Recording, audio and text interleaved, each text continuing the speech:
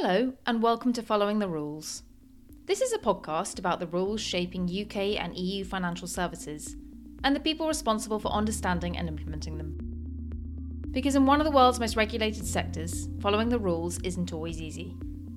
I'm your host, financial journalist Lucy McNulty, and every episode I'll be asking the most influential personalities in financial regulation for their input on the sector's most pressing issues. Now, more than ever, our communications are distributed and digitally connected. They are the lifeblood of the enterprise. With Smarsh, you can leverage all of your communications as a strategic asset. Smarsh enables companies to transform oversight into foresight by surfacing business-critical signals in more than 100 digital communication channels, from email to WhatsApp to Zoom and many more.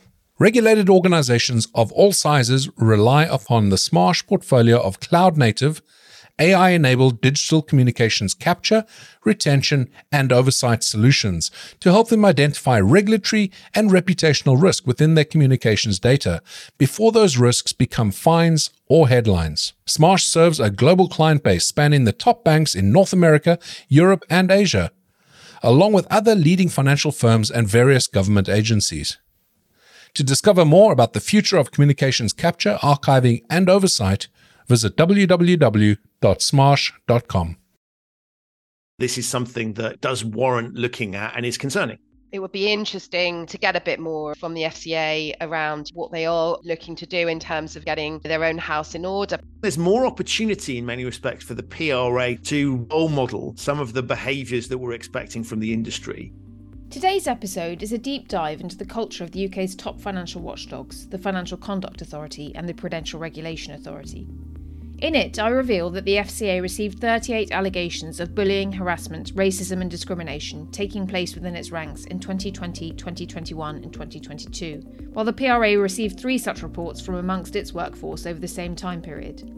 Together with today's guests, we discuss the action the FCA and PRA should take as a result of these allegations, how news of these claims could affect regulators' efforts to police similar behaviour amongst finance workers, and plenty more in between. Penny Miller is a partner at law firm Simmons Simmons and heads their global financial services regulatory practice. Christian Hunt's career includes stints as Chief Operating Officer at the PRA and Global Head of Compliance and Operational Risk at UBS Asset Management. Since 2019, he has run Human Risk, a consultancy and training firm specialising in advising company bosses on behavioural science, ethics and compliance, as well as a top-rated podcast of the same name. Hi Christian, hi Penny, welcome to Following the Rules. Hello, good to be here. Lovely to be here. We're here today for a bit of a deep dive into the cultural dynamics at play at the UK's top financial services regulators. Of course, much has been said about the cultural characteristics, good and bad, of our various financial services institutions, in a large part due to ongoing and upcoming regulatory incentives for these firms to more closely monitor the factors influencing behaviour within their organisations. And we're going to get to those regulatory pressure points later on. But much less has been said about the culture within the regulators supervising financial services firms. So with that in mind, and to get a better sense of the culture at play within the UK's financial services regulators, I FOI'd the FCA to ask it to disclose the numbers of allegations of discrimination, bullying, harassment and racism that had been made by FCA employees against senior employees at the FCA in 2020, 2021 and to December 2022. For the purpose of the FOI, I defined senior employees at the FCA as anyone employed as a technical specialist, manager, head of department, director or executive director at the markets watchdog. And the FCA responded to let me know that it had received 30 such allegations against its senior employees over that time period. It further disclosed that of those 30 allegations, 14 had, it said, not been upheld. 4 allegations had been withdrawn. It said 3 had been upheld, 2 partially upheld, and 7 were, it said, ongoing. I also asked the FCA to disclose the numbers of allegations of discrimination, bullying and harassment and racism that had been made by FCA employees against other FCA employees in 2020, 2021 and 2022. And the FCA let me know that there had been 8 such allegations over that time period, but because of the small number and the risks of identifying individuals through disclosing further information, it was unable to tell me the outcomes of those allegations. But that is a total of 38 allegations of discrimination, bullying, harassment and racism made by the FCA's roughly 4,000 employees against its other employees across all seniority levels. For comparison's sake, I sent the same FOI request to the Prudential Regulation Authority. The PRA declined to disclose how many allegations of discrimination, bullying, harassment and racism have been made by PRA employees against senior employees at the PRA in 2020, 2021 and 2022. And I defined senior employees for the purpose of the FOI as those reporting directly into the PRA chief, Sam Woods, as well as Sam Woods himself. The PRA did disclose, however, that its parent, the Bank of England, holds information on formal grievances raised by PRA employees. And in the time period requested, there was a total of 3 formal grievances relating to allegations of discrimination, bullying, harassment or racism made by PRA employees against other employees at the PRA. And it added that there were approximately 1,440 individuals working for the bank's PRA function. So a question to you, Penny. Are these figures higher or lower than you expect? What interests you about the data? Yeah, the FCA. It's a huge organisation, isn't it? And in any large organisation, you're going to get these types of allegations. But I think it's a really interesting FOI request. And the 38 allegations against the FCA, I don't think the numbers are that dissimilar than in other organisations. Considering they are the regulator, and in light of the standing that they have, one might expect less. And the other one that's interesting is that comparison there. I know it's not like for like, and you've explained that really well. But I think that the fact that there are 10 times the allegations we're seeing against the FCA than the PRA is an interesting one. And there is anecdotal evidence we see as well, some more general disgruntlement within the FCA in terms of just morale and that type of thing. We saw some of the strikes, didn't we, happening. Those types of things are perhaps indicative of not everyone being too happy in their roles there. And that was in relation to the new FCA chief executive, Nicola Rathi, and he joined and he wanted to restructure the FCA, streamline it, make it a more data-focused regulator, and that required changes to the resourcing. And also he implemented a change to the way in which FCA employees are paid, which was seen to be controversial internally, and that led to the strike actions that you've referenced. Christian, anything else that has jumped out at you in the data? So on the face of it, the numbers don't look good, but it's also worth bearing in mind. First off, it's very unlikely you're going to ever get those numbers down to zero, just simply because it's very easy to make complaints at the regulator. The one thing they have sorted out are the processes they expect firms that they supervise to have in place as something they definitely have in place and our people are encouraged to use. So I would say it may be relatively easier to make a complaint at the regulator than it may be in other places, both culturally but also practically. So I don't think those numbers are ever going to go down to zero. And one of the things you might think about is to say, well, look, at a time when staff are disgruntled, perhaps it's not surprising that they take advantage of a channel that's obviously available to them. And they also know that the regulator has to act on them, possibly in a way that it might not happen at other firms. It's also worth thinking about the nature of employment. There aren't really that many competing propositions if you are somebody that wants to work at the regulator. And so what you may find is that in a normal firm, you say, well, I don't like it here, I'm going to go work somewhere else. And therefore, I'm not going to raise a complaint. And actually, if I'm at a regulator, I don't really have a competing proposition available to me, so maybe I will. And so it doesn't surprise me that some of those numbers might be higher than we would expect. I'm not saying that's a good thing. I'm not suggesting that they're all vexatious, but I think that there is a narrative there that could lead you to conclude that it might be expected that numbers could be higher at the regulator than other places. All of that said, I think it's a great question that you've asked, and my gut reaction is that is higher than I would expect it to be.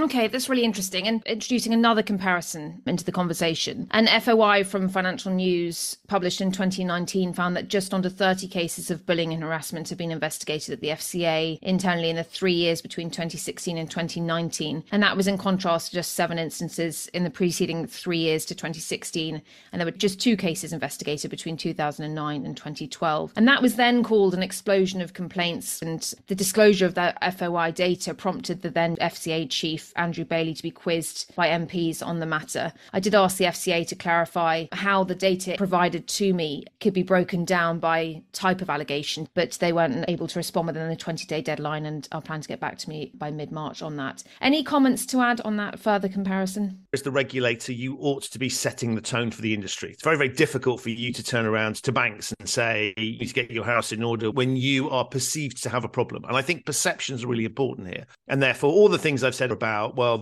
maybe that we could expect the numbers to be higher than we might do elsewhere, none of that excuses the fact that there is clearly a problem here. And clearly, if things are getting worse, then I think that's not the sign of a healthy organization. And so we have to be very careful when we think about people coming forward. If we get better at encouraging it, we're going to get more numbers out of it. So it's dangerous just to say, just because the number of complaints have gone up, automatically things are getting worse, because there may be other factors at play. But what I would point to and say, it is deeply worrying from the perspective of just the optics. The reason you're asking the question doesn't look great that a regulator has increasing numbers of these things. And clearly that upward trend is not something you would want to see going forward. So with the backdrop that we all know, and what we've seen in the public domain and some of the stories about the culture that is there is clearly a challenge that needs addressing. That comparator probably paints things in a more negative light than it might be. I don't know, if this was the first time they'd revealed the numbers, I might come to a different view. But my gut instinct is that this is something that does warrant looking at and is concerning. Yeah, I would agree. The numbers, as you say, are a bit stark, aren't they? And we don't really know why they've gone up. And I suppose one might say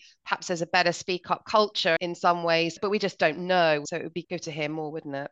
And in a recent speech on culture given by the FCA's COO, Emily Shepherd, Shepherd said the FCA's role as a regulator is to lead by example. And when Shepherd appeared on Following the Rules in January, I asked her to elaborate on what the regulator was doing to lead by example in that cultural context. She said then that it had implemented a version of the UK's accountability regime for senior managers at banks and funds within the FCA, and that employees' performance measures have been reworked to ensure everyone was measured in relation to their personal performance and to FCA diversity and inclusion metrics, as well as against its strategic goals. Christian, based on the FOI data, what changes do you think the FCA needs to implement to walk the talk on cultural standards in the finance sector? The key bit here is identifying what's going on and to really work out what are the drivers here and say to yourself, look, are there trends that we can see? Are these isolated incidents of individuals, or do we have a bigger picture piece? Put it simply, is our incentive program calibrated in the right way? So are we promoting the right people? Are we hiring the right people? How are we looking at those sorts of issues? And so I would almost turn the supervisory lens that the FCA turns onto firms, onto itself, and say, look, how would we judge ourselves if we were to be a supervised firm? And of course, the standards will be slightly different because it's not a business in the traditional sense. So there'll be a different way of having to look at things. But bottom line here is they really need to just think and say, look, let's run the rule over ourselves in the way that we would do a firm that we were supervising, and see what that throws up. And then you might want to call in someone external to take a look at it, because I think it's very, very difficult based on the evidence that you've outlined, Lucy, to know exactly what it is that's the driver here. And so I'm loath to make recommendations about specific things they should do without looking at it. I do think it's an issue that senior management should be taking a focus on. I suspect the scrutiny that's on them about this is there. So I wouldn't want to necessarily come up with a prescriptive plan. And I guess that is the incentive behind Shepherd's reference to the fact that they have implemented the senior managers and certification regime internally, insofar as they have designated senior management functions. They have the SMF label to certain senior managers within the organisation, but you would want them to go further than that. Is that what you're saying? Yeah, I don't think this is a slavishly apply what you apply to firms that you're regulating, because the nature of risk taking is very different. There isn't really the same sense of taking financial risk, but clearly the consequences of the regulator getting things wrong has societal impact. People are paid relatively good money by any societal standards to do their job. And so I would absolutely go further than that and almost stress test it and say, look, okay, we need to be doing the absolute best that we can. And that's why I say I don't think you can get down to zero. I don't think it's ever going to happen. But let's look at it and say, we recognize we've got a trend that's unhelpful here. And let's try and analyze the root cause of that and have some difficult conversations. Okay. And obviously, all this comes as the FCA's in the midst of attempting to more closely address non-financial misconduct within the financial services sector. And non-financial misconduct relates to behaviour of regulated financial services staff taking place outside of the day job. Representatives of the FCA have previously said that they saw non-financial misconduct and the poor culture it leads to as the key root cause of recent major conduct failings within the industry. And the FCA is also in the process of implementing its new consumer duty, which are a set of rules intended to encourage financial services firms to put their clients' needs first. The FCA COO said in November that the consumer duty was one of the biggest policies that the FCA had unveiled in recent years that will do the most to address conduct. And she also said then that the FCA planned to encourage firms to analyse their culture and how that affects their conduct, and that firms should encourage the right environment to develop for employees to speak up more. Penny, how effective do you think the FCA's efforts have been in promoting good cultural outcomes in the financial services sector? How effective do you think this focus on non-financial misconduct and the requirements set to be implemented through the consumer duty will be? So 3 points there. The first is on the SMCR angle, that allocation of individual responsibility has been effective. We've seen in the PRA feedback statement, December 2020, 96% of the functions thought it had brought about a positive change. It was much clearer who was accountable and what they were accountable for. So that level of responsibility and articulation and change in financial services has been successful. I think where it's been difficult is in relation to that non-financial misconduct and the continuing lack of guidance. So we have a lot of dicta coming from the regulator around what constitutes non-financial misconduct and that it should be conductable breach and therefore reported to the regulator. But we don't really have any detail in the guidance or in the rules about what that actually means. So firms are spending a significant amount of time trying to work out where that regulatory perimeter is. And the Frensham case is very interesting there. That's an upper tribunal case which upheld the FCA's decision to ban somebody for non-financial misconduct. But it's a very indicative case of the issues. This was at the extreme end of behaviours that I would suggest most people would not want happening in our industry. Mr. Frensham had a criminal conviction in relation to some horrendous conduct in relation to sexual grooming of a child.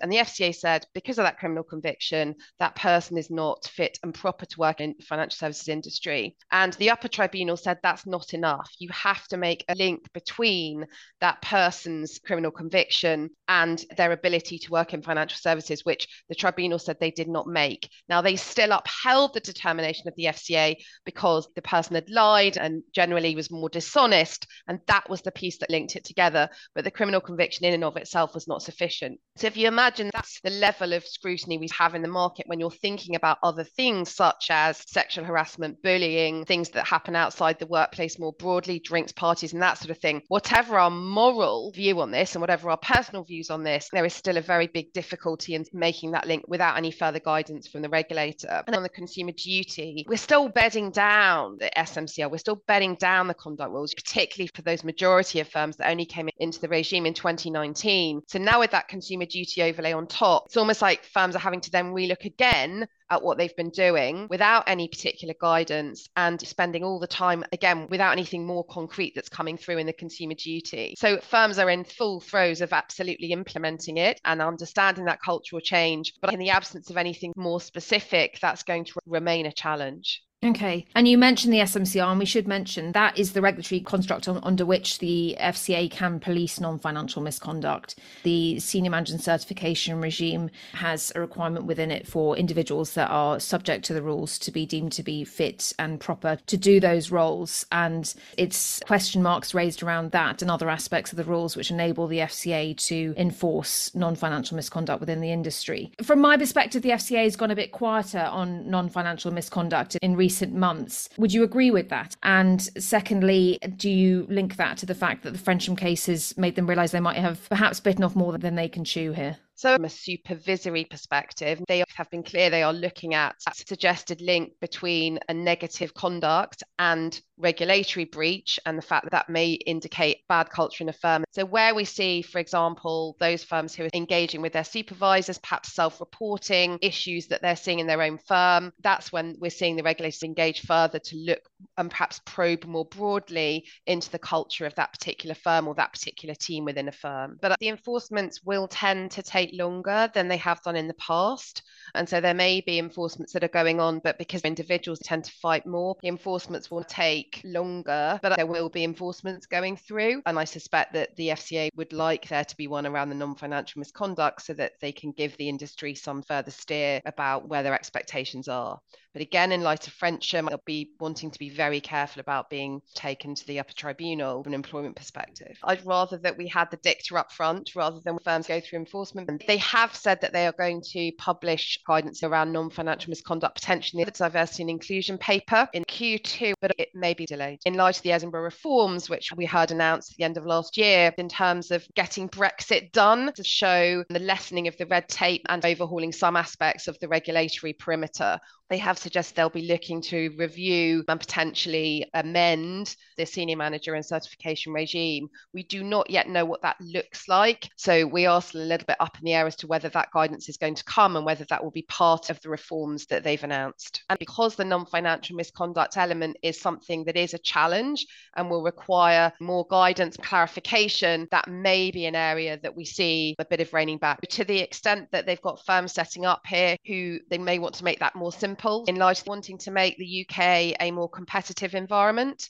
So perhaps the number of forms that people have to fill in, the number of senior managers perhaps, and then this non-financial misconduct, which isn't yet in the rules, there's a potential that that's then taken outside the regulatory perimeter, so taken outside the conduct rule breach framework, given it's not in there in a specific way at the moment. Okay, so potentially some fairly significant changes to come there. And Christian, how do you think the FCA should alter its messaging, if at all, to the financial services sector on these two regulatory initiatives in light of the FCA data that we're discussing today? So this is really, really tough. And the first thing is this sort of issue doesn't lend itself to being neatly codifiable. Right? We can pick extreme cases. We can say, well, obviously that's a bad thing. If we go back to the co-op case a few years ago, when the stories came out about the individual involved there, who was involved in various sexual incidents involving younger people, there was drug taking, whole series of sort of scandals. And the gentleman involved was nicknamed the Crystal Methodist. And lots of questions obviously asked and saying, well, how is it acceptable to approve this person? How are they ever in that position? And so we'll take these extreme examples and say, well, here's a really clear. But there are lots of cases that sit in that grey area. Black and white stuff's easy. The grey area is the challenging bit here. And so one of the issues is that as they're looking at the backdrop of coming under more pressure, so a government that wants them to potentially ease up to encourage more business, we need to make regulation simpler. All of that points in the opposite direction of grappling with this issue, which by default isn't simple and it's not straightforward and it's not easily codifiable. And there is a lot of gut feel required for this. For supervisors, it's very, very difficult. You sit there and say, well, I don't like the direction of travel here, but which particular rule can I point toward if I want to put pressure onto the firm? And those rules don't really exist. And so if we go back to the governor of the Bank of England raising their eyebrows at something as a subtle hint that firms shouldn't do it, we've moved away from that world and are much more now where firms are ready to fight things and say, well, where does it say I can't do that? And so if you've got political pressure pointing a direction to make things easier for firms to come and do business in the UK, make regulation lighter touch, that makes dealing with these topics particularly challenging. And so I think the FCA is sitting in a really difficult position, which is on the one hand, it probably knows and wants to pursue some of these issues. We know that at the heart of failures in the industry and the societal problems we've had have come from culture within the industry, the way businesses are run. And so we know that that needs to be dealt with. I mean, that's the FCA mandate to try and to sort some of these issues out amongst the other responsibilities it has. But that becomes really challenging in a world where you don't have the specific things to point towards. So they're sort of damned if they do and damned if they don't, because on the one hand, they've made a lot of noise about these issues quite rightly, and therefore the question will be, well, is your own house in order? And so you lose that moral authority if your own house isn't perceived to be in order. On the other hand, you've got less of the things you can point towards to get the industry to fix it. So I think this is really tough for them, and I've got a huge amount of sympathy. And that's why they need to sort out their own piece, because the limited moral authority that you might have is going to be denuded. If somebody can point, well, how are we supposed to do this when you haven't sorted it out in your own shop? And so that's the challenge facing them. So I think, unfortunately, this is going to make their job harder in regulating some of these issues. Until that, the political background is there to really allow them to have a bit of backbone in this space. That's going to be challenging. But if you don't sort them out in-house, then I think it's going to be even harder for you. So if I put my previous hat on, the regulator, I'd say this is making their lives that little bit tougher. Okay, how would you advise the FCA to get their house in order? So I think you got to remember two things. One is that there is a difference sometimes between optics and reality, and you have to manage both of those things. And one of the challenges they face is there's increasing transparency, right? So organizations used to be able to do things secretly behind the scenes. We have now seen that people are very willing to leak what the reality of the world within companies. So they have to focus on two things. One is getting it right and making sure that the issues are genuinely solved. But secondly, being seen to do that. And those might be two slightly different things. And that's where I come back to, I think, just apply the same lens that you see being applied to the industry that's there, because that's what's going to be applied to you. And so that may require them to take independent advice, but I would really be running it through a press lens and saying what's not going to look good in public. If this were to come out and say to yourselves, okay, we need to fix the problem, that's very clear, but we also need to make sure that we're seen to fix the problem and that we go through and we possibly go the extra mile in being seen to take these things seriously. Now, I think with the backdrop of some of the challenges they've got around pay, for example, that becomes a lot harder. because if you have challenge with antagonism, to put it loosely, between employees and employer, then the likelihood of complaints coming forward, the likelihood of people making an issue out of something that they might not, if they were happy otherwise with their employment, is increased. So it's really going down and thinking very, very carefully around, well, what does this look like? And involves looking at everything from incentive programs, the way we communicate, the way we treat our staff, what we ask them to do. And there are challenges facing all sorts of organizations nowadays around when do we require people to be in the office and when we will allow them to work from home. And the regulator is not immune to those challenges either, in that as we look at what employment in the 21st century post the pandemic means, there are lots of moving parts there. And so they're going to have to start to think about things. And one of the questions I've got is, should we be looking at paying regulators more? Now, I know in a world where there's cost of living crisis and all sorts of challenges, that doesn't play particularly well. But if you're asking your staff to be exemplary and go beyond, then maybe we need to start thinking about, are we hiring the right people? Are we rewarding them in the right way? And so the fundamental employment proposition of the regulator may be something that they need to look at as well. So you're suggesting that they should pay people more to get a higher quality of individual, and therefore you think that there would be perhaps a drop-off in allegations such as the ones that we're discussing? Well, I don't want to push that too far, because clearly there comes a time where if people are just doing it for the money, then that becomes problematic. But there seem to be some hygiene factors there around the way people are remunerated that I think really need to be looked at. And one of the challenges the regulators have in general is that they're under huge amounts of political pressure to be seen to be efficient and effective and keep their costs down. But one of the bits that's fascinating that I found as a regulator, whenever I speak to firms, no firm in the industry is complaining about the fees that they have to pay. And in many cases, the message I got back was that we'd happily pay higher fees to have higher quality regulation. And that didn't mean, less stringent regulation. That meant making sure that you've got the right people who can understand our business models and interact with us. Now, the political challenge there is that obviously if regulatory costs increase and the firms pay for those, ultimately the theory goes consumers end up paying for it. But what I think is interesting is that firms are currently spending a ton of money in working out what the regulator is expected of them. So all of these points that we've talked about, where there are gaps, where there's a lack of clarity, that costs the firms money in having to respond to that, because they need extra people to work out what the rules might be saying. If we had a regulatory system that was clearer for firms to operate, actually that might not increase the cost to consumers. But that's a really, really difficult argument to make in the current climate. So for me, I would be saying, look, we ought to be looking at it and saying it is probably worth investing in regulation if we want to solve the problem. That goes totally against the narrative of let's make things as cheap as possible. But I do think if you don't spend money on these things, you get these grey areas. You possibly get people that aren't necessarily best suited to regulation in it. The regulator has to cut corners. And so that becomes more problematic. So you kind of get what you pay for.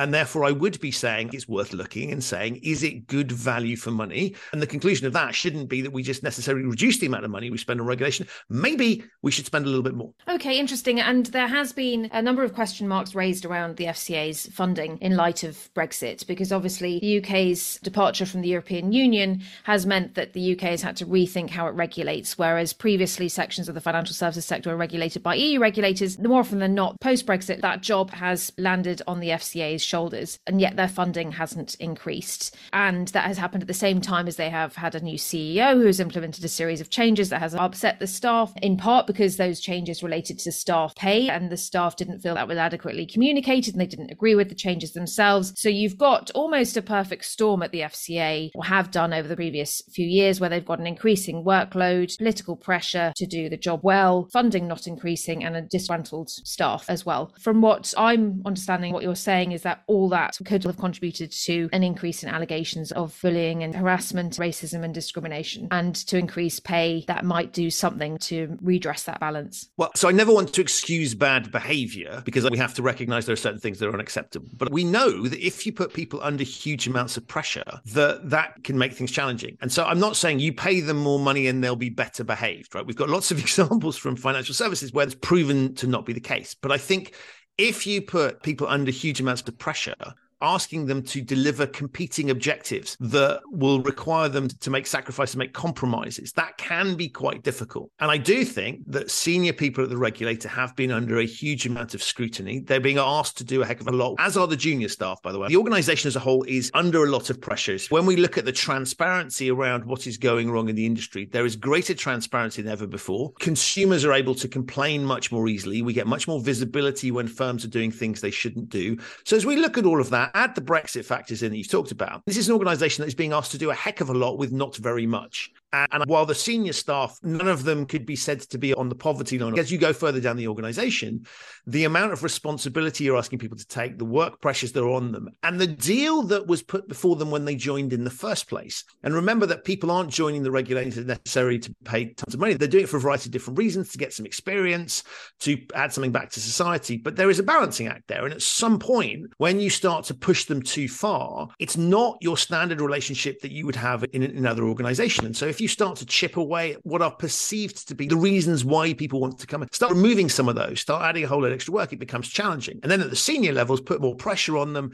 That is bound to feed through. And so they are in a very, very difficult position. That's why I come back to investing more money. I don't necessarily mean paying everybody at the regulator more money. What I mean is giving them the systems and the wherewithal and a clearer mandate, and also some air cover. There's a lot of pressure that comes on from Parliament. And I'm not saying that MPs shouldn't scrutinise what the regulator does, but it's also their responsibility to support them and to give them a clear direction of travel. And if there's one thing we've seen in the political arena, it's not always been clear. How many prime ministers have we had in the past few months? And any change in political direction has an impact on the regulator. Even if it's not specifically a regulatory point, there are going to be pressures on them to respond to things. So it is a little bit of a pressure cooker environment where these pressures don't help the things that we've talked about. None of that, of course, excuses the basics, but we have to recognise that that's going to be a driving factor in it. Okay. The majority of this conversation is focused on the FCA, the UK Markets Watchdog. Is there anything that you think the PRA should seek to address in relation to its efforts to promote good culture within its ranks? The Bank of England is a bank, ultimately. And so if you wanted to say which of the two regulators is part of an institution that is closer to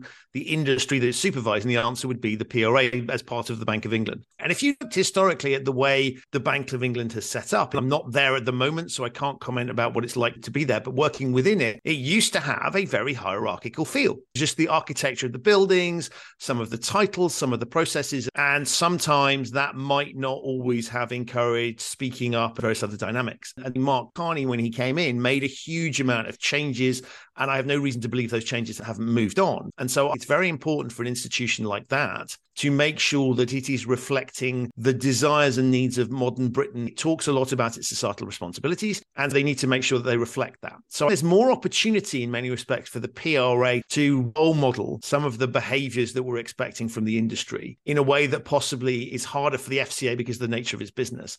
But the same thing should apply. And I think it's a great point to look and say, actually, there needs to be a bit more in lockstep with the FCA when it comes to this stuff. Because the reason you have two separate regulators is clearly you want to make sure that somebody's focusing on conduct, somebody's focusing on prudential pieces. So you might say, well, what's the prudential piece got to do with conduct and behaviour? Well, the answer is one, conduct issues become prudential issues when they're bigger. But the second thing is there isn't a conflict of interest from a prudential perspective with making sure that your organisations are well run. And so this is not an example where I think the PRA needs to flex its muscles in a separate way to be seen to be a separate regulator. There's nothing inconsistent with having strong prudential governance over the industry with the strong conduct piece. So this is a good example where you'd say, look, it's in our interests to make sure that they can speak with a similar voice on this one topic, and there's nothing inconsistent there. And so it'd be helpful to have a similar model across the two regulators in terms of the way you speak about it, in terms of your reaction to it. It's a little bit like having two parents. You want to make sure that you're speaking with a similar voice on this sort of issue, particularly where you've got those grey areas. There isn't necessarily a specific rule you want to pin it to. Two sets of raised eyebrows, to use the traditional terminology, might be more effective than one. I think the same for those firms who are dual regulated. We might want to see them joining up in some of the dicta to support where the FCA is coming from. So where non-financial misconduct remains high on the agenda and remains something that is seen as potentially creating regulatory breaches for firms, perhaps the PRA to be on the same page there as the FCA and perhaps promulgating further dicta, because obviously from a regulatory breach perspective, that potentially then affects the prudential nature of what the PRA is doing. If a firm fails because of a bad culture, then that's obviously going to be of critical relevance to PRA. Okay. And anecdotally, do you get a sense that that interaction between the two on conduct has happened, or there is a drive to do it? Yeah, when I was there was representation on each other's boards. So there's lots of interaction between the two. Supervisors speak to each other about what's happening in the firms. And there are similar operational discussions that go on between the two. They'll be having lots of conversations because they're both facing similar pressures from the government. So it would be strange if they weren't comparing notes as to how they were managing that experience. And I think exchanges of best practice and ideas flow between them. And there are staff flows between the two organizations as well, which is healthy. So it's not as if they're operating entirely in a silo. And clearly the PRA, as a subset of the Bank of England, is in a slightly different position to the FCA, which has a standalone organization. But there's a lot they can learn from each other. And the mechanics are absolutely there. And so I suppose it's whether it's worth a more concerted effort to align on that particular point that may well be happening. It's perhaps just not as visible as it might be. So there's value in making that more visible than it is currently? I think so. Okay. Lastly, a question to both of you. What action points or key takeaways should listeners remember from this episode? I would say two things. The first one is that this whole topic of human behavior and where are the lines between personal lives and work, all of this stuff is very, very challenging, but we have to recognize that those challenges, we can't just wish them away. And so regulators are going to have to put themselves into positions where they're looking at things that might, on the face of it, seem extracurricular. What's that got to do with my day job? Well, human beings don't suddenly transform from being one sort of person when they're at home to another at workplace. They can be different, but there is that overlap there. And so this gray area is going to continue. It's going to continue to be challenging and it's going to continue to be difficult. And expecting simple answers to complex problems is going to leave us forlorn. We need to just recognize it's difficult, it's challenging, and that's going to require some courage on the regulatory side, but also recognition from the firms that they're not always going to get the straightforward answers they want. It's not always going to be a case of black and white regulation. The second thing is, and I speak with sympathy for my former colleagues, is to say, I think regulation is really hard, right? We can look at why are they not doing this? Why are they not doing that? We've talked about pressure points that the regulators are under, and it is worth recognizing. Of course, we need to hold them to account, but it is not the easy job that we might like to think it is. With these competing pressures and challenges, they're going to get things wrong. And we have to recognize that mistakes are going to happen. We absolutely have to learn from those mistakes, and we want to stop the big ones from being made. But regulation is not an easy thing, particularly with the sort of industry we're talking about. That's actually a point that Emily Shepherd made when she appeared on Following the Rules. She did say a little bit more understanding from the market that we can only do so much. We try our best, but will get things wrong, would be appreciated. Yeah, a couple of points there on the consumer duty, given it is a whole another 400 pages of regulation and that firms are having to implement now. I suppose the FCA just being clear about changes they are going to be expecting there, given that we still do have a lot of lack of clarity here. We have a lot of grey already. So ideally, we don't make more grey because firms are very focused on that now. It's important to put that into context and to get as much from the regulators as we can, really, about what their expectations are. That's a live issue for firms to be thinking about in this context and thinking about how the non-financial misconduct will feed into their implementation programs. And then the other one, just to where we started, really, on the FOI, it would be interesting to get a bit more from the FCA around what they are looking to do in terms of addressing and getting their own house in order, perhaps in an environment, noting it's extremely challenging, but noting where they are expecting firms to be upholding a higher standard. Okay, well, this has been a really thought-provoking and interesting conversation, and perhaps I can get you back on Following the Rules in a few years' time with an updated FOI to see where we're at then. But in the meantime, thank you very much for your time today. Thank you very much. Thank you. In response to the topics raised in this podcast episode, an FCA spokesperson said, "Our colleagues are passionate about our work and making the FCA the best organisation it can be. We have a culture where people feel they are able to speak up and raise issues if they feel they haven't been treated correctly. As the stats show, where concerns are raised, we investigate them thoroughly and fairly." The spokesperson added, "Non-financial misconduct is unacceptable and we will continue to raise it as an issue with firms."